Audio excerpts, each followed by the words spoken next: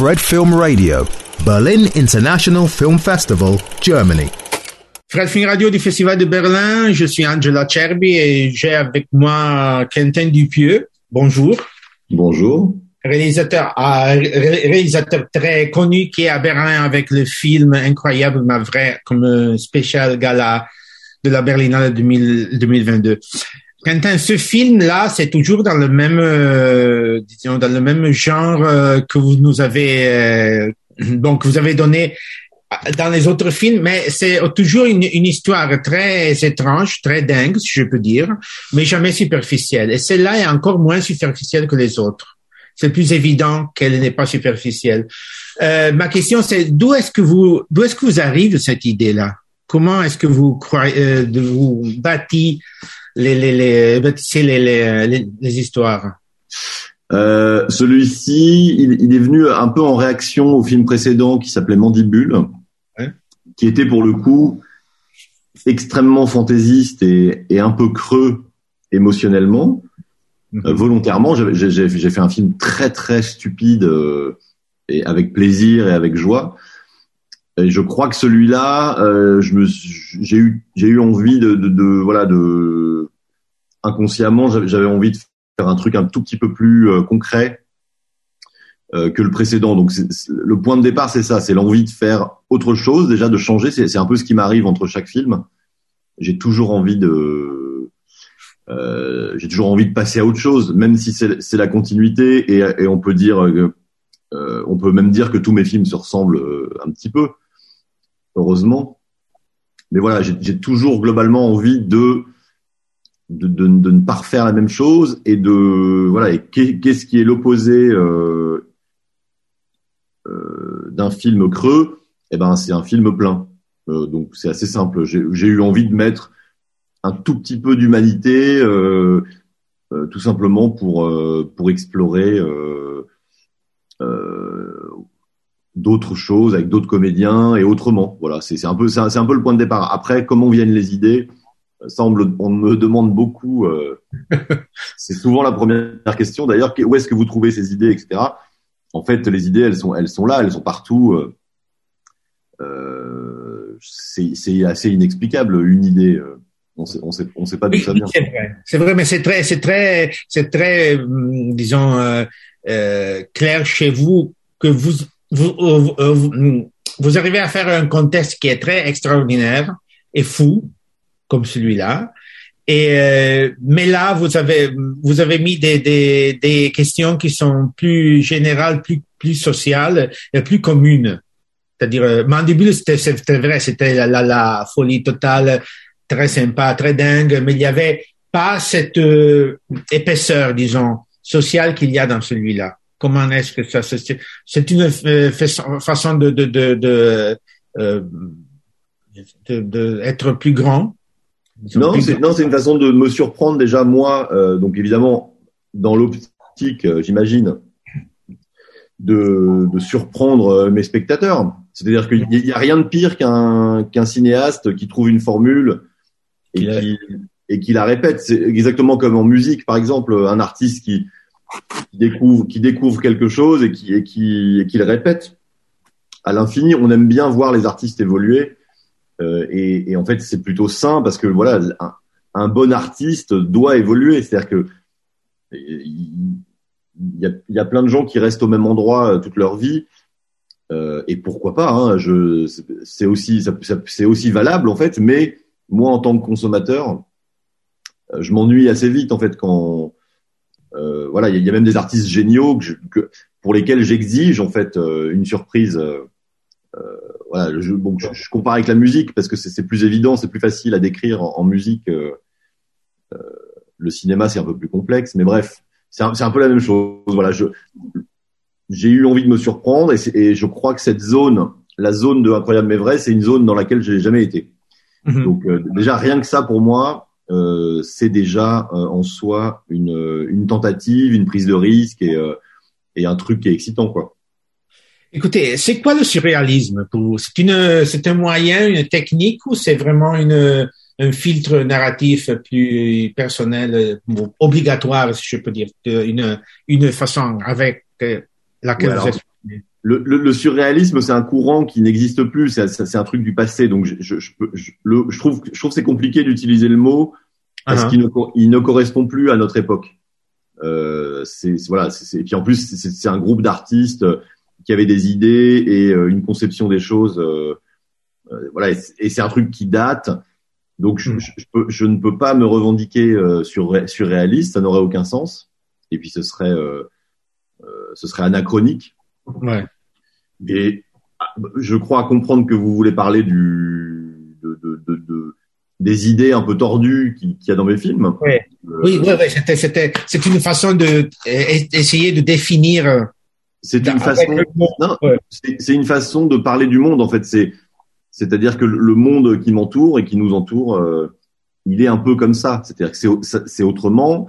L'absurdité est dans d'autres zones, mais on vit dans un monde. Et je parle même pas du Covid. On s'en fout du Covid. Même avant le Covid, on vit dans on est dans un truc qui est un peu dans un monde un peu abstrait, quoi, avec le digital et tout ça.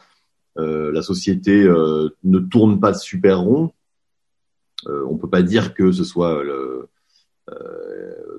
voilà, il y a pas grand-chose de rationnel en fait dans notre société, dans nos sociétés. Du coup, moi, ces idées un peu farfelues, elles servent à décrire notre monde en fait.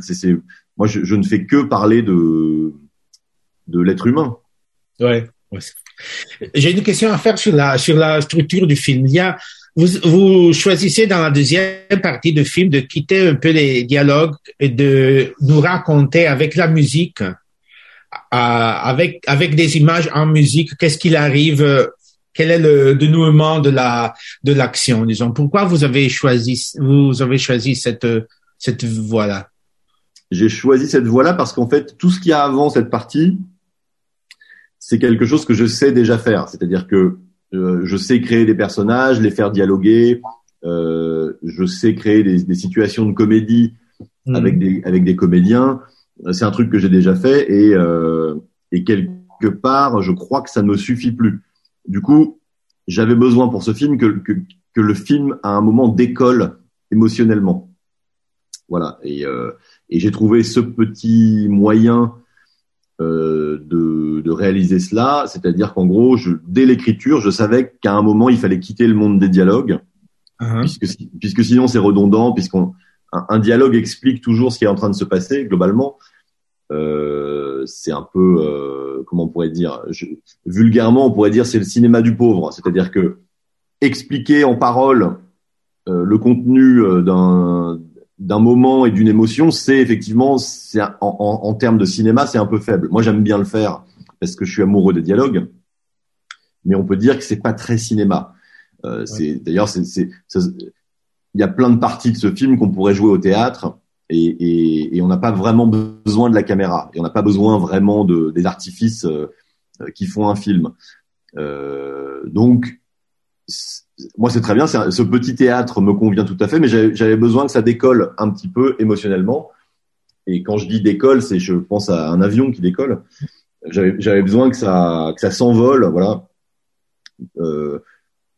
pour d'une certaine façon déployer un peu plus d'émotion. Et voilà, pour déployer un peu plus d'émotion, la musique, c'est un truc formidable. J'ai trouvé ce disque dont je suis tombé amoureux il y a longtemps. Hein. C'est un disque que j'écoute depuis longtemps. C'est du Jean-Sébastien Bach joué au synthétiseur. C'est un vieux disque qui date des années 70, qui est assez rare. Et bref, moi, ce disque me fait ressentir plein d'émotions et ça m'a vachement aidé à construire cette partie. Voilà, c'est un choix. C'est un choix assez radical. On en parle beaucoup. Parce que c'est un peu surprenant que d'un seul coup le film devienne autre chose. En fait, le film se transforme. Mais voilà, c'est aussi une expérimentation. C'est aussi un, comment on pourrait dire, une figure de style que je n'ai jamais abordée vraiment. Donc voilà, c'était un mélange de plein de choses, mais surtout la première idée, c'était de faire décoller le film émotionnellement à travers la musique. Et pour moi, ça s'est complètement réussi. C'est-à-dire qu'à ce moment-là, en fait, le spectateur bascule dans un autre sentiment et on oublie. On connaît les personnages parce qu'on les a vus parler sans arrêt. Et à ce moment-là, on oublie un peu cette musique des mots et on rentre dans la musique un peu de la vie qui s'accélère, etc. Et puisque c'est un film qui parle du temps, je trouvais ça aussi important de faire défiler le temps. Voilà, il y a un moment, c'est un film qui parle du temps. J'aurais été, je pense, un peu léger si je m'étais pas confronté à une accélération du temps. Ouais. Bon, ma dernière question, c'est sur le personnage d'Alain. Est-ce qu'il y a en quelque part une identification de votre part avec lui? C'est-à-dire, c'est Alain qui nous parle, vous nous parlez à travers de Alain, ou c'est seulement parce que le personnage plus planté, plus logique, plus normal, si on peut dire. Oui, alors, je le dirais pas comme ça. Je dirais plutôt que c'est effectivement des quatre personnages, c'est celui qui me ressemble le plus. Et effectivement, si j'étais un de ces quatre personnages, je serais lui. Et même si j'avais le choix, je préférerais être celui-là. C'est le personnage calme, logique, rationnel. Donc effectivement, je m'y retrouve assez. Après, il y a plein de caractéristiques de ce personnage qui ne me correspondent pas. Mais effectivement, après, je les aime tous, hein, mais effectivement, lui, je peux me projeter. Je l'aime bien pour ce qu'il est, quoi. Bon, merci beaucoup à Quentin Dupieux pour avoir été avec nous pour le film incroyable, ma vraie au Festival de Berlin, un spécial gala screening. Je suis Angela Cherby pour Fred Free Radio. Merci beaucoup, Quentin, et The Festival Insider. Merci.